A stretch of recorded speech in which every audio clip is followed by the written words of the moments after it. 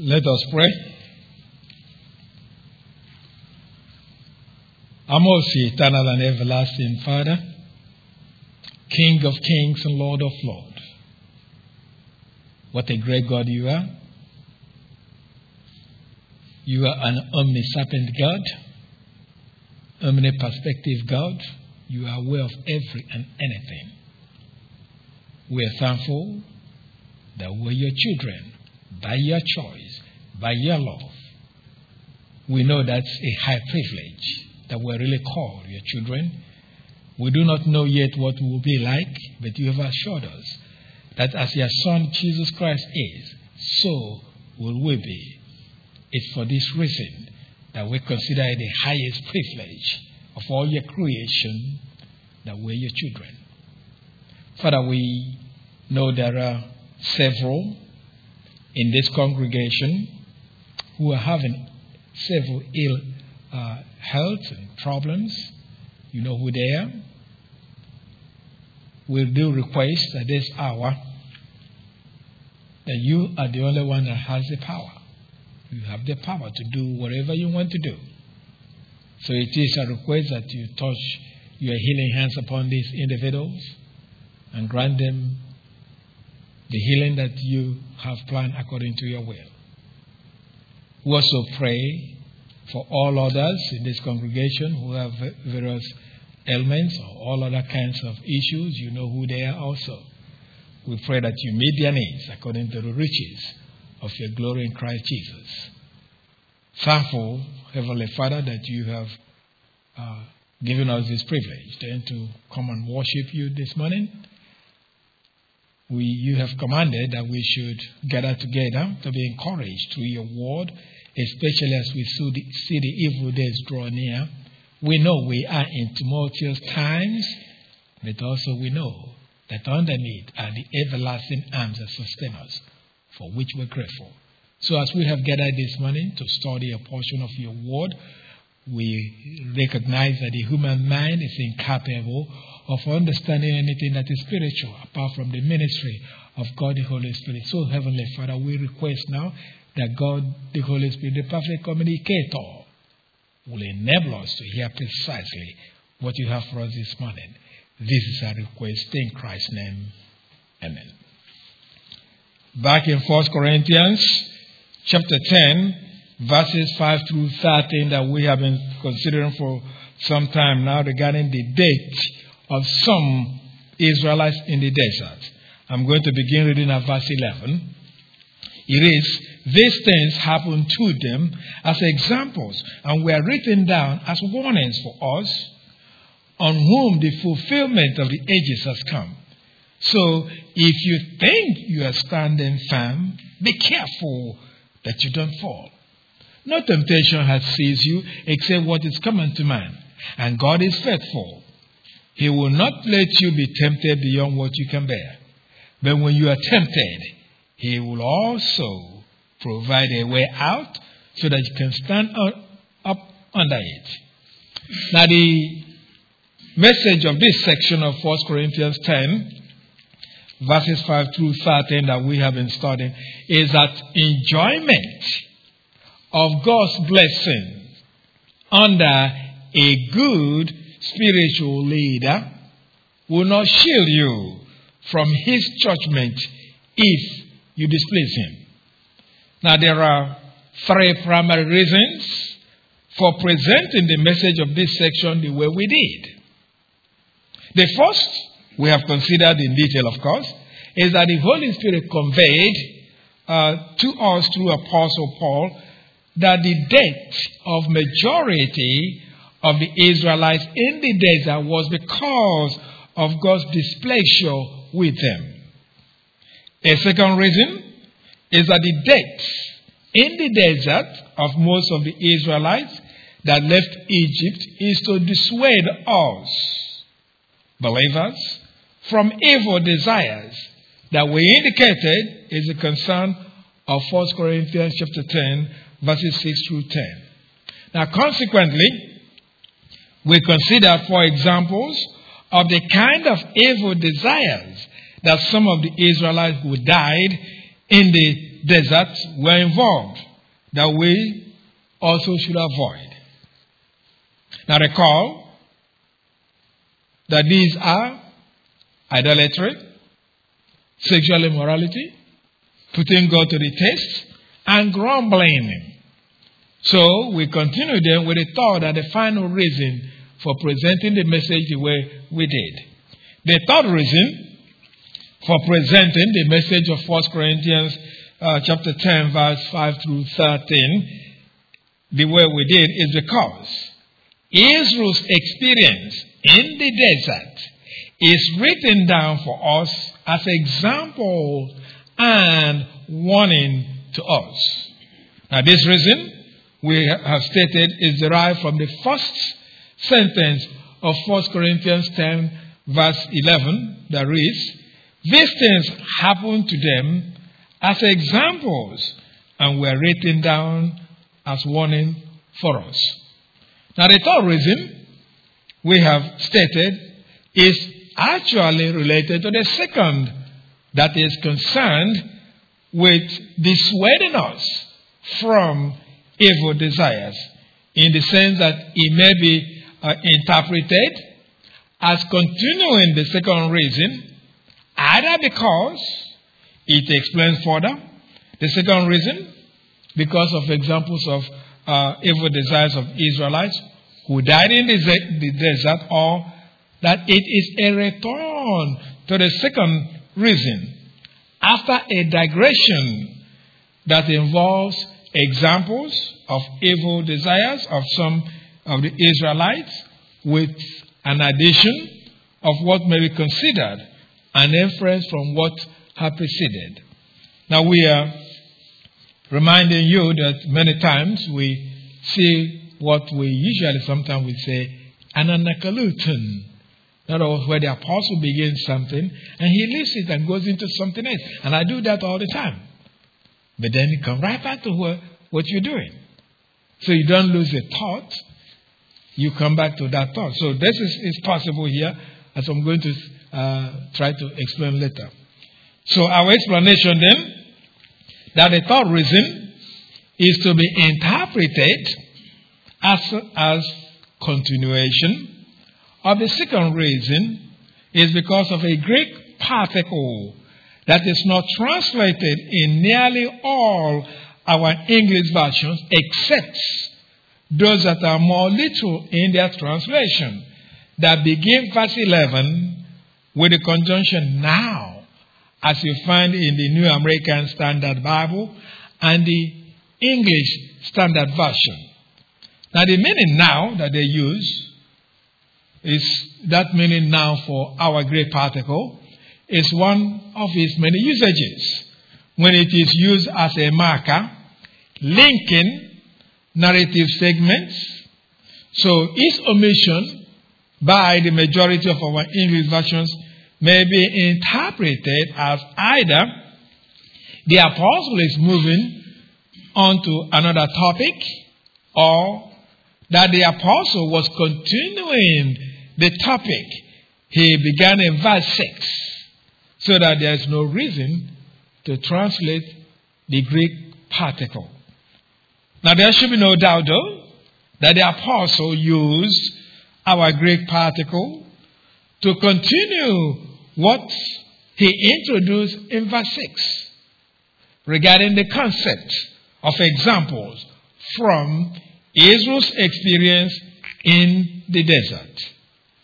Now the question is whether the apostle used it either to explain what he has written previously, or whether he used it to resume what was stated in verse 6 after a digression that involves verses 7 through 10. Now it is difficult though to decide between these two interpretations. In other words, the apostle, once he began verse 11, the particle he used in the Greek, is he telling us, I'm still continuing what I started in verse 6? Or is he saying, I'm now about to explain what I said in verse 6? Either way, that there's a continuation. So, But my interpretation is really that it is difficult to actually decide which of these two interpretations the apostle intended. So let me show you why it is difficult to decide on which interpretation is correct, although we opted for the second interpretation of resuming what the apostle stated in verse 6, and that I will give you reasons why we adopted that. Now, you see, what the apostle wrote, beginning in verse 11, is in a sense an explanation of Israel's experience in the desert, or a summation of what he wrote in verse 6. In effect, the apostle is helping us to make sense of what happened to Israel in the desert. Now you see, it is often not uncommon that we may read a narrative in the Old Testament scripture and do not try to see its relevance to us today.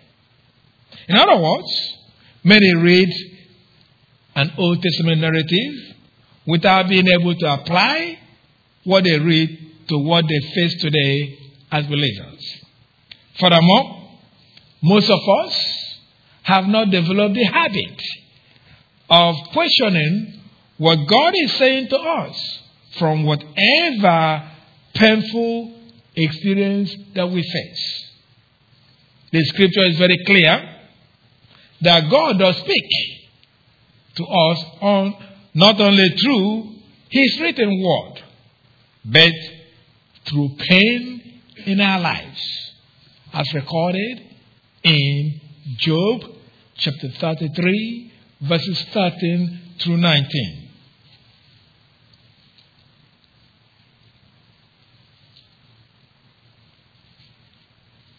Job chapter 33, verses 13 through 19.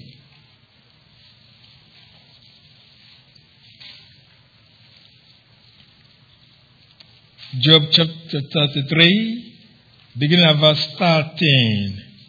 He reads, "Why do you complain to him that he answers none of man's words? For God does speak, now one way, now another, though man may not perceive it. In a dream, in a vision of the night, when deep sleep falls on men as they slumber in their beds, he may speak in their ears and terrify them with warnings, to turn man from wrongdoing and keep him from pride, to preserve his soul from the pit, his life from perishing by the sword." Or, now that's the second way. The first one, God communicates through what? But look at the second one. Or a man may be chastened on a bed of pain with constant distress in his bones. In other words, God speaks to us one way, through His word. But He also speaks to us through pain. And my thing is that this passage that we just looked at should teach us then that every painful thing that happens to us is God speaking to us. But most of us have not formed the habit of interpreting personal communication of God to us through events or experiences in our lives. Now, when I say most of us, I expect that that's not really, should not be true of this congregation, because I have pounded on this several times, giving you examples. Everything that happens, say, what is the Lord saying to me? And I know some may have not, but it shouldn't really Maybe because you didn't know it, because there are a lot of Christians who don't really know that, because no one has taught them. But you've been taught about this, that everything that happens in your life, think about what is God saying to you. Now, so, if we cannot do this, though, how then could we relate the experiences of the Israelites in the desert that Holy Spirit has given to us through Apostle Paul in the passage of 1 Corinthians chapter 10, verses 5 through 13 that we are studying? In other words, if you cannot even identify with your own, how can you identify with those who lived several thousand years ago and with their problem? How do you relate to that? That's what we're saying. So if we cannot do that, so it's difficult to see how we're going to relate to their experiences. So it is fitting then that the Holy Spirit, through the apostle, provides us explanation of how to understand or how to interpret the experiences of some of the Israelites that the apostle has cited in the preceding verses.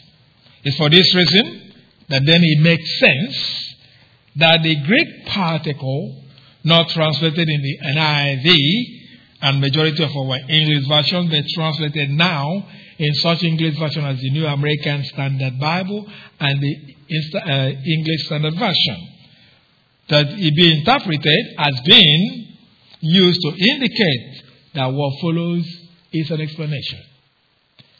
So, this interpretation I've given you, of course, requires that verse 11 really should begin with such expression as that is.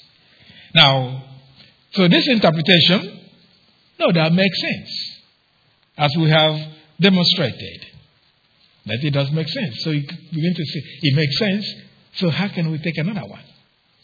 Now, here's another consideration that makes it difficult to be certain on how to interpret the Greek particle that begins verse 11, that is not translated in the NIV, but translated now in the New American Standard Bible and the English Standard Version.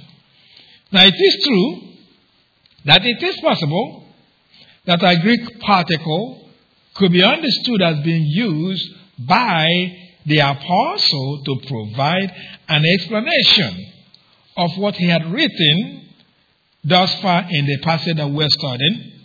But it seems that the apostle used it to resume what he stated in verse 6, but digress from that statement in verses 7 through 10, only to resume the same concept of examples in verse 11.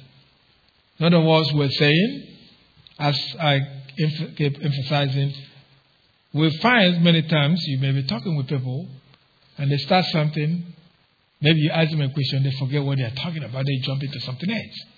That's not what we see in the Bible with the apostles, particularly. You have a thought, they start, the Holy Spirit carries their mind to something, when they finish, you come right back to it. And some of us, that's why if you have conversation with a lot of people, they ask you a question, and before you can say something, they haven't got the answer. They're already talking about something else. They forgot the question they asked you. Because we have not developed that ability to think sequentially and logically. Many have, but very few people actually do that. So here we're saying it will be difficult to see. The apostle started the issue of examples in verse 6. Then he went in from verses 7 through 10 to something else. So we're saying that verse 11, he comes right back to it. The idea of example. Now there are two reasons for this interpretation. First, the concept of example introduced in verse 6 is followed, begin in verse 7, with a command or exhortation of what the Corinthians and so all believers should not do. You see, we would expect that the apostle will have continued with saying more about the concept of example. But that's not what he did. Instead, he began a series of instructions that are intended to keep believers from failing in the same manner as some of the Israelites in the desert. Now, this is one of those things parents ought to do, and some do. And that is this. You have had your own failures growing up and so on through life experiences. And you want your children to learn from your examples in a way. In other words, because of the experiences, you direct them in a certain way to keep them from experiencing what you had experienced. I know many times, just as it is with God and us, we have all these examples, we still don't pay attention. So many times your children may not even pay attention. You tell them, try to shield them from what you experience, they don't pay attention until they learn it the hard way themselves. But anyway, so here, we will expect that the apostle will be talking more about this example. Instead, he began this series of commands telling us what we should not do. So, while the exhortations of the apostle in verses 7 to 10 are related to the failures of some of the Israelites in the desert, the apostle digressed from making statement to issuing commands or exhortation. It's for this reason that we consider verses 7 through 10 as concerned with digression from the main concern of the apostle with examples we should learn from. In other words, again I say, the apostle started verse 6. So we should expect verse 7, 8, 9, 10 to be talking about the examples. But he didn't do that. He went straight, giving us commands. Don't do this, don't do this, don't do this. 3 times. So, what is it that he's doing? He has digressed from the concept of example into instruction. Now he comes back to it. That's what we're arguing because of what I'm going to, the second reason I'm going to give you. So, the second reason is this. The apostle used the same Greek phrase he used in verse 6 to begin verse 11. You wouldn't know it from the English. But the same Greek phrase that began verse 6 began verse 11 in the Greek text. Now, the translators of the NIV render the Greek phrase in verse 6. Go look at verse 6. This is where they begin. Now these things. That's how they rendered it. Same Greek phrase. But they rendered now these things. But when they come to verse 11, they simply look at verse 11. They just say these things. Notice what's missing? Now. Same Greek phrase. So they left off the word now. Now, in verse 6, we indicated that the word now was used not merely to indicate transition to something related to verse 5, but to provide an explanation of what was stated in verse 5. So that verse 5 describes God killing in the desert most of the Israelites of Exodus generation that left Egypt. So that verse 6 continues with that concept, but with the added explanation as to the significance of that example, so to say, to the Church of Christ. Now, since there has been no changing topic, so to say, now verse 11 must still be related to the same concept being explained in verse 6. Furthermore, we stated that the phrase, these things, in verse 6, refer to the various examples of Israelites being judged by death that we considered previously when we studied verse 5. So the phrase then, these things, in verse 11, refers to the same examples of some of the Israelites being judged by death in various cases of their failure that caused the Lord to kill them in the desert. So if the phrase then, these things, in verse 11, refers to the same things as in verse 6 of the death due to the failure of some of the Israelites, then we are forced to conclude that the apostle was thinking of what he stated in verse 6 as he began verse 7. So this being the case, we are then justified to state that the apostle returned to the concept of example he introduced in verse 6. In other words, what I've just explained to you is that I believe that although the first interpretation is correct, and that the apostle may be showing that he's providing an explanation, but that's really he is returning back to what he started with in verse 6. And these are the reasons I've developed that. Now, be that as it may, the apostle resumed then his statement of fact about Israel's example in the sentence of 1 Corinthians 10 verse 11. Again it reads, 1 Corinthians 10:11 reads, these things happened to them as examples. Same example in verse 6. So we come back to verse 11, returning back to the concept of examples.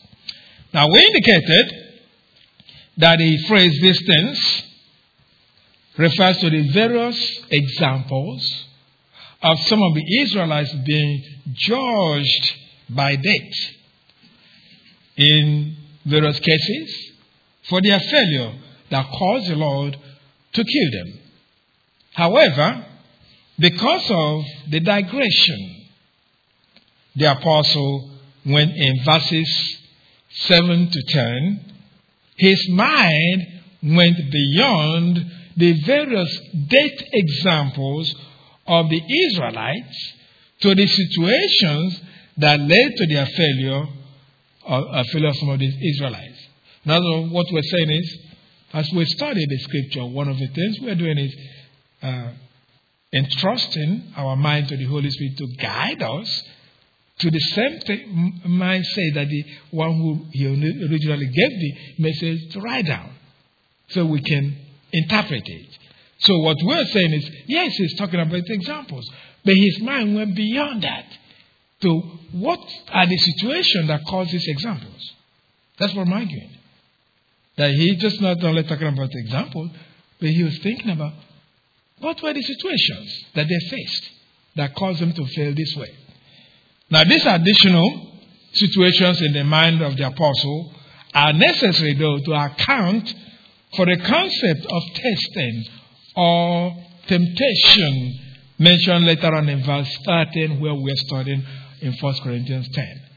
See, you take, for example, those that died because of idolatry and sexual immorality associated with the Moabites faced a situation where they were tempted to see if they would obey the Lord's commands to them not to be involved in idolatry.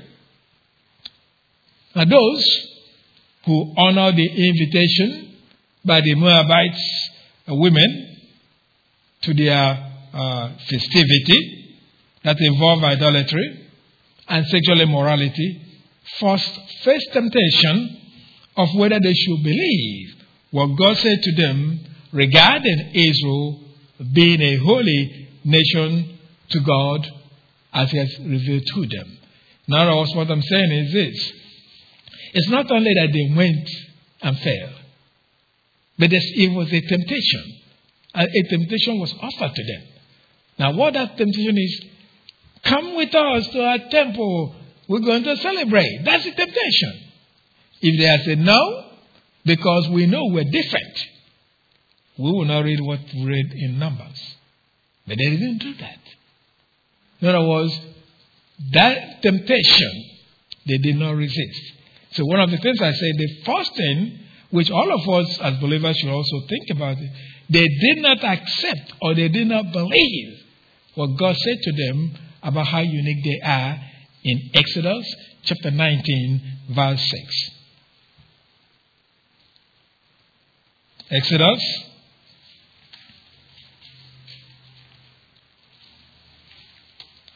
and you hold on to Exodus. I'm going to look 2 more passages in Exodus.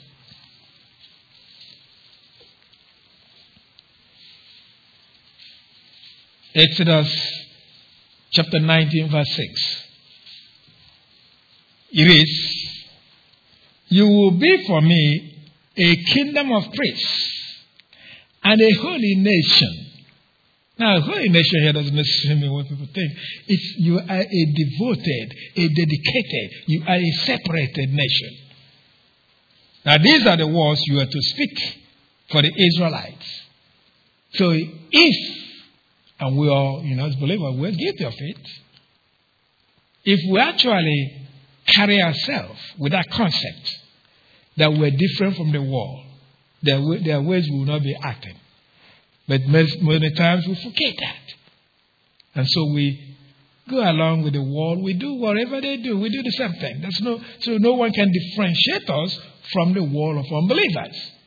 Because we're faced with temptation, but we're not accepting that yes, we're unique people living on this planet.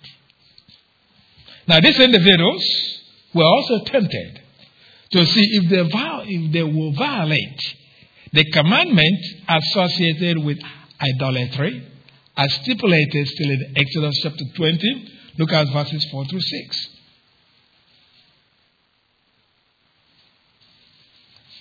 You can see what I'm arguing, trying to develop. That if the Israelites received that invitation, and they said to themselves, "But I am different.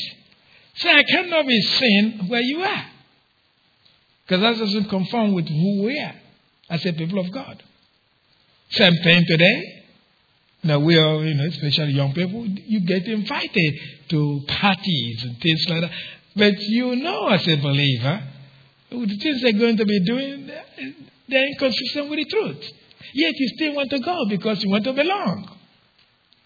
That's where you now get trapped into whatever else happens to you.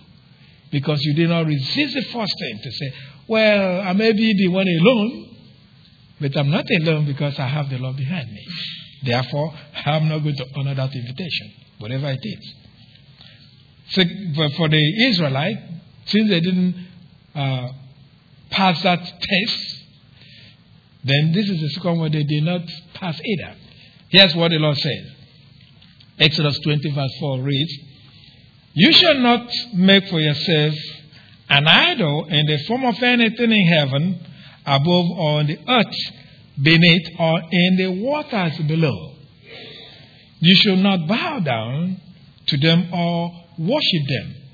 For I, the Lord your God, am a jealous God, punishing the children for the sin of their fathers to the third and fourth generation of those who hate me, but showing love to 1,000 generations of those who love me and keep my commandments."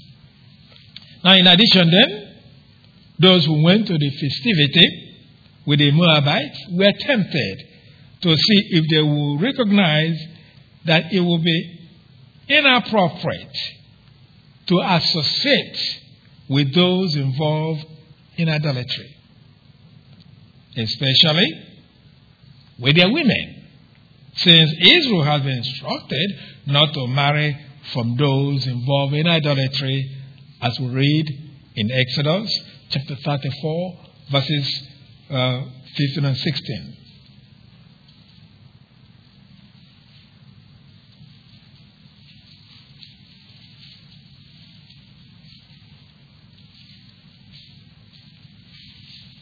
Exodus 34, verses 15 through 16.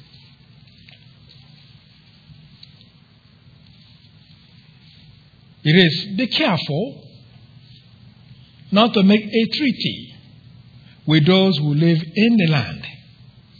For when they prostitute themselves to their gods and sacrifice to them, they will invite you, and you eat their sacrifices. And when you choose some of their daughters as your wives for your sons, and those daughters prostitute themselves to their gods, they will lead your sons to do the same. And so, here is an instruction God has given to Israel. You're not going to marry from these people. So why even be around them? See, this is where, even today, as I said, many young Christians get themselves into trouble. Because they don't realize that you don't need to be around somebody who is not a believer in a what they call close association. You don't need to do that. Because of the possibility of marriage, really. So why even hang around somebody, as they use the term, that is not biblically sound for you to marry? Why even be around that person? So this is the kind of thing, if Israel understood. God said, you're not going to marry them, so why associate with them? Now I know, as I've explained many times, it's very difficult for us. I'm not, when I think, something, I'm talking about young people. No, I'm talking about adults.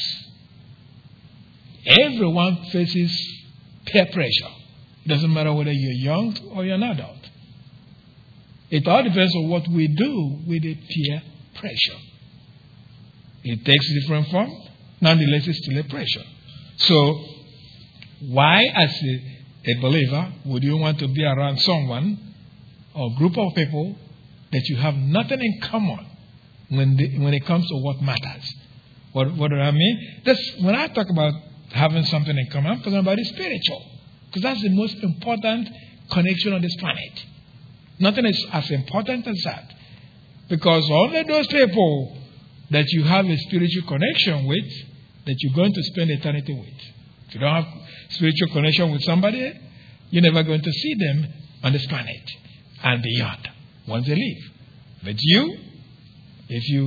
those that you associate with, if they are believers, well, that association continues in heaven, though we don't know how it's going to happen, but it will. Anyway, hence really those who were killed because of idolatry and sexual immorality that involve attending festivity of the Moabites face the temptation to idolatry, which they miserably failed. Likewise, those who were killed because of testing the Lord and grumbling against the Lord and Moses face the situation of trusting the Lord. They were placed in a situation of lack of food or lack of water that they did not believe God's care for them or His power to meet His needs. Now, yes, what I'm saying is this. If they had believed that God cared enough about them, redeemed them, divided the Red Sea, they passed through. If they believed that, why are they whining? Why are they complaining about didn't see food or didn't see water? So it's because they did not believe that. The temptation is, don't think that, it would be nice if all we do is to sit here and listen to the exposition of the Word of God. And you say, man, I enjoyed it, whatever that means to you. You say, I enjoyed it. If that's all it is, well, it would have been perfect, wouldn't it? No. Everything we hear will be tested to see how we respond. And that's where you differentiate yourself as a believer, whether you're mature or immature. It's now when you are facing temptation, when you are facing situations where these things that you have learned is to be tested. That's why we know what you made up as a believer. So, my point is that when the apostle then wrote the phrase, these things of 1 Corinthians 10, verse 11, his mind went beyond the death experiences of those who died in the desert. He went from them to the situations or the conditions they faced that caused them to sin against the Lord in the form of idolatry, sexual immorality, tasting of Christ, and grumbling.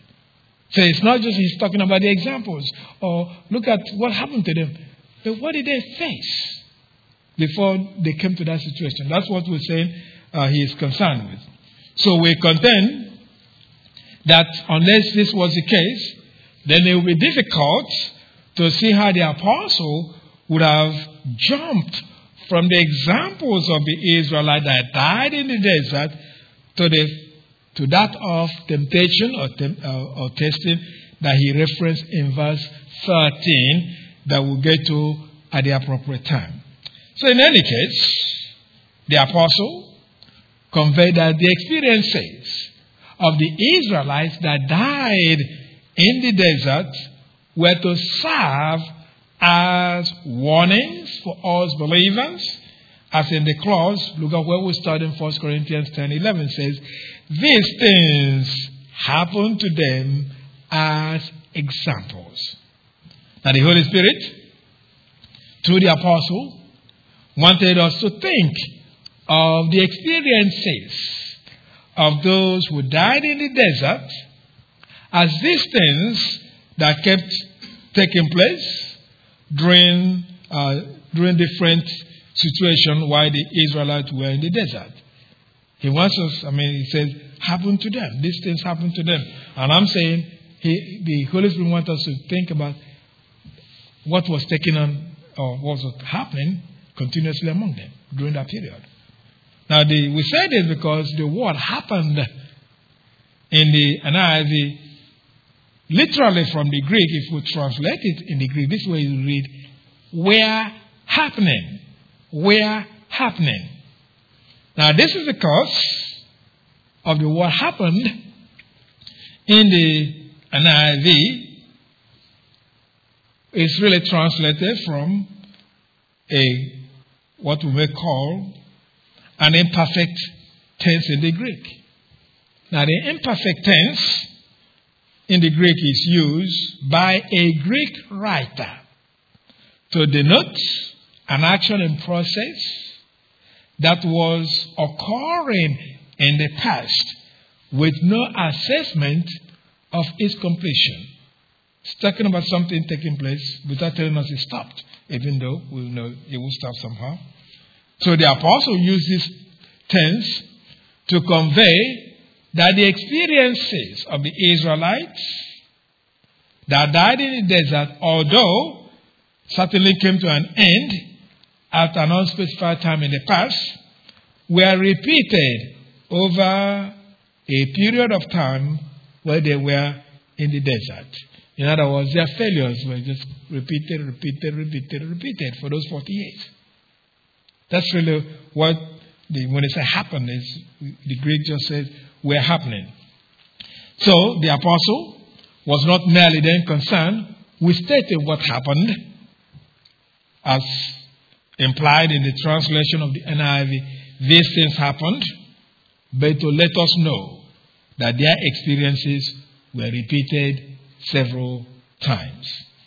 Now, the experiences of those who died in the desert were to serve as a warning to us, as implied in the clause we're studying. Again, 1 Corinthians 10:11 says, these things happened to them as examples. As examples. The word example is translated from a Greek word that appears only only here though, in the Greek New Testament. So it pertains to that which serves as a model or an example. So hence it has the meaning example. But in the context, it has the sense of warning or something like as a warning. Now this is because the conjunction And in the verbal phrase, when they say, and were written down as warning for us.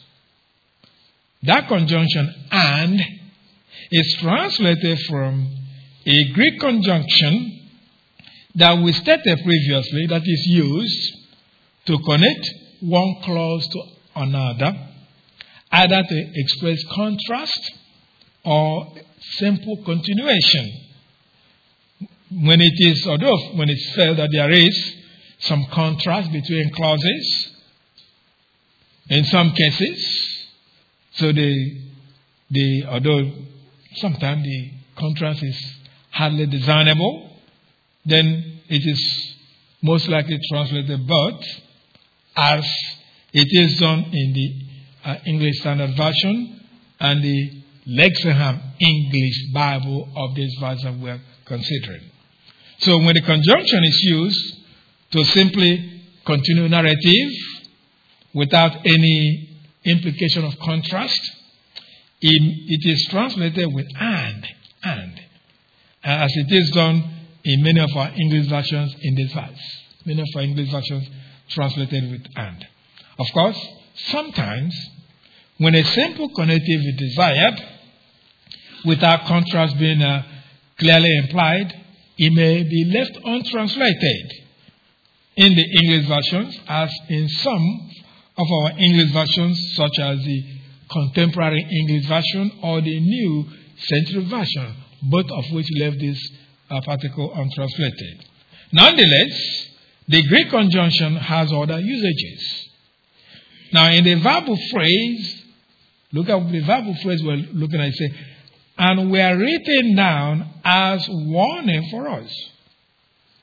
Now, in this, it is used either to provide further explanation of the reason the things that occurred with some Israelites, or those Israelites that died in the desert, were written down, so that the Greek conjunction could be translated that is, or it is used to provide the reason the experiences were written down, so in that case it may be translated so or therefore.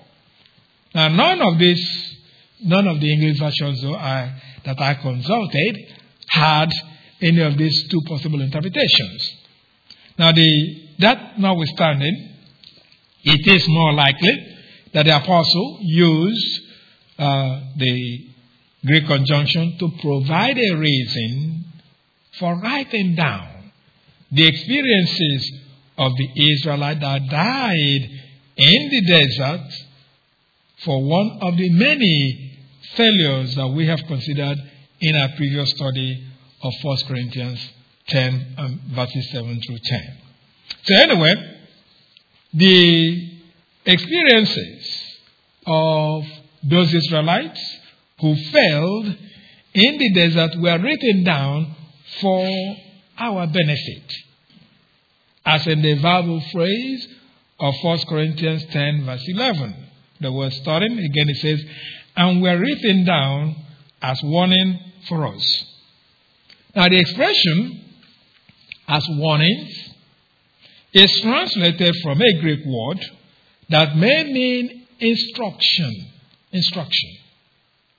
As what fathers should convey to their children from the Lord, as we read in Ephesians chapter 6, verse 4.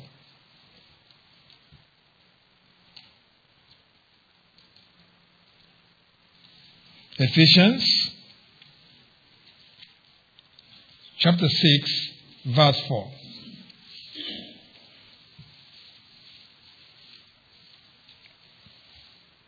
Ephesians chapter 6, verse 4 reads, fathers, do not exasperate your children. Instead, bring them up in the training and instruction of the Lord. Now that word instruction is a Greek word, notesia. Instruction. Now the Greek word may also mean admonition. As Apostle Paul used it to instruct Titus regarding the treatment of divisive person, as stated in Titus chapter 3, verse 10. Titus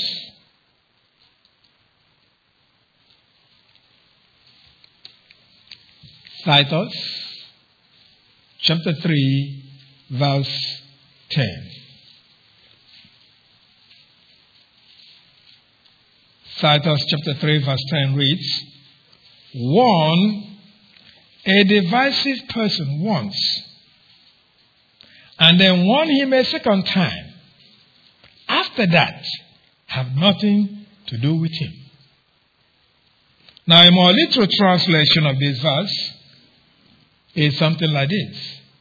Reject a divisive person after a first and second admonition. Now, in our passage of 1 Corinthians 10, verse 11, the sense of the word is probably instruction that encompasses warning and admonition. See, warning, they look like they're the same, warning or admonition. Well, they're not quite the same. Warning is a cautionary advice to someone about coming disaster or danger or of the consequences of their actions. Would I tell them, this is going to happen if you do this way? That becomes a warning because of the person's action or attitude. While admonition concerns correcting of another's attitude or behavior, often in a loving manner. See, that's the difference. Admonition, you're concerned with correcting. Whereas warning, you're concerned with telling about consequences.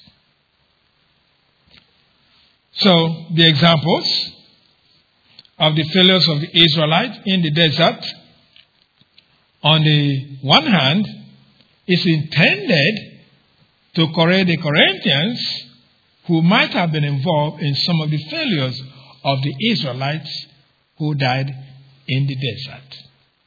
On the other hand, for those who have failed in Corinth and those who have not failed, as those Israelites that died in the desert, their experiences are intended in this teaching of the apostle to warn such Corinthians of the consequences of behaving in the same way as the Israelites that died in the desert. So it is because warning and admonition are involved when the apostle referenced the experiences of the Israelites who died in the desert that we contend that the Greek word here should be translated as warning in the NIV, that what you have in the NIV, that probably we should translate it simply instruction to cover both warning and admonition. Now the Bible phrase that we're looking at, 1 Corinthians 10:11 says, were written down as warning for us. Now that phrase should remind us, firstly, of the importance of having respect for the Old Testament scripture, since the verbal phrase were written down refers to information derived from the Old Testament records. In other words, what I'm saying is, the verbal phrase were written down as warning for us should cause you to recognize the importance of having great respect, ultimate respect, really, for what's written in the Old Testament scripture.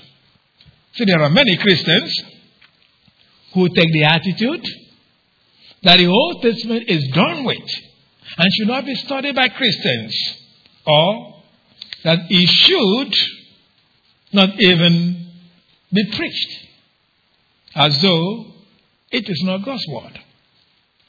Now, those who have this attitude are in effect, without knowing it, They are followers of the 2nd century heretic by name Machen. He rejected all the books of the Old Testament. Every book in the Old Testament, he rejected it. Now to him, this is part of what he did. To him, the God of the Old Testament, and I quote, he's writing one of the things he said. The God of the Old Testament, quote, and this is what he says, harsh, severe, and unmerciful as his laws. That's what he said. Let me quote that again. Harsh, severe, and unmerciful as his laws. That's where he saw the God of the Old Testament. Now, his thought, though, is still being perpetuated among those Christians today who think this way, in that they take the God of the New Testament as God of love, that is to be perceived to be different from the God of the Old Testament, although they may not explicitly state so. So I'm saying, or I'm insisting, that Machen's thinking is still evident in our modern times. For example, one of the efforts of the Hitler Nazis movement was to reinvent Christian theology by completely severing the Christian faith from its Jewish heritage. To sever it completely. In other words, anything that has to make the New Testament or the Christian faith go back to the Old Testament has the Jewish, the Hebrew origin, remove it. That's part of that thing. That's part of the era of Machen. And that's where it appeared in Nazi's movement.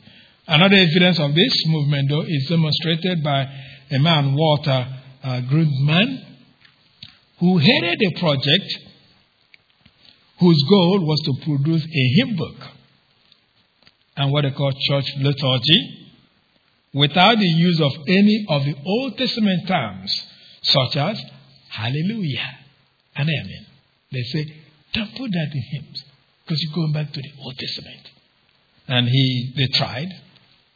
Don't know how far they got. Anyway, so the point is that there are modern churches and Christians who ignore the Old Testament scripture, although the same people are quick to quote 2 Timothy chapter 3, verse 16.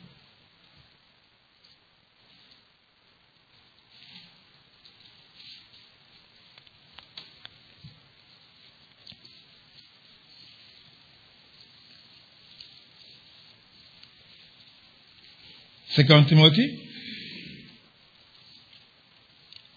which says, all scripture is God-breathed and is useful for teaching, rebuking, correcting, and training in righteousness. And you will notice this passage in 2 Timothy did not say some scripture. It didn't say some scripture. Notice that. But it says all scripture. All scripture. That, of course, includes both the Old Testament and the New Testament scriptures. Especially since the time of the apostles' writing of this book or epistle of Timothy, the scripture primarily referred to was the Old Testament. Therefore, if teaching and training in righteousness must be done correctly, we must look to both Old Testament and New Testament.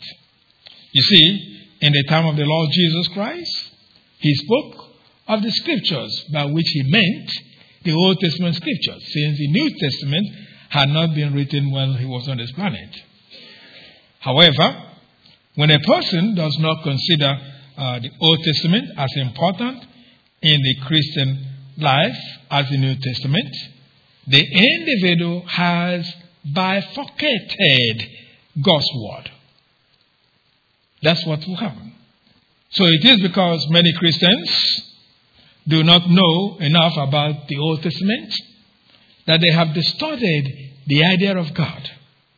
Now, as we stated previously, many Christians think only of God of love, as demonstrated in the New Testament, that they forget that God is also a God of justice, a just God. Now, the Old Testament scripture provides us with a balanced view of God in the Old Testament. See, it reveals God in loving relationship or covenant relationship with his people, Israel, and one who is just, that punishes them when they sin. So the point is that, as a Christian, you should understand that the Old Testament is much of God's word as the New Testament. The reality is that its understanding has been enhanced with the coming of Jesus Christ to this planet and the writing of the New Testament. Therefore, there's no reason to disrespect the Old Testament by not studying it. That's the first thing that we see the verbal phrase tells us. There's more though, as we're going to go back and look at some things that will be a little bit shocking to some of you. But we're not going to shy away from what's written in the scripture. So before we get into that, I think it's best to take a break.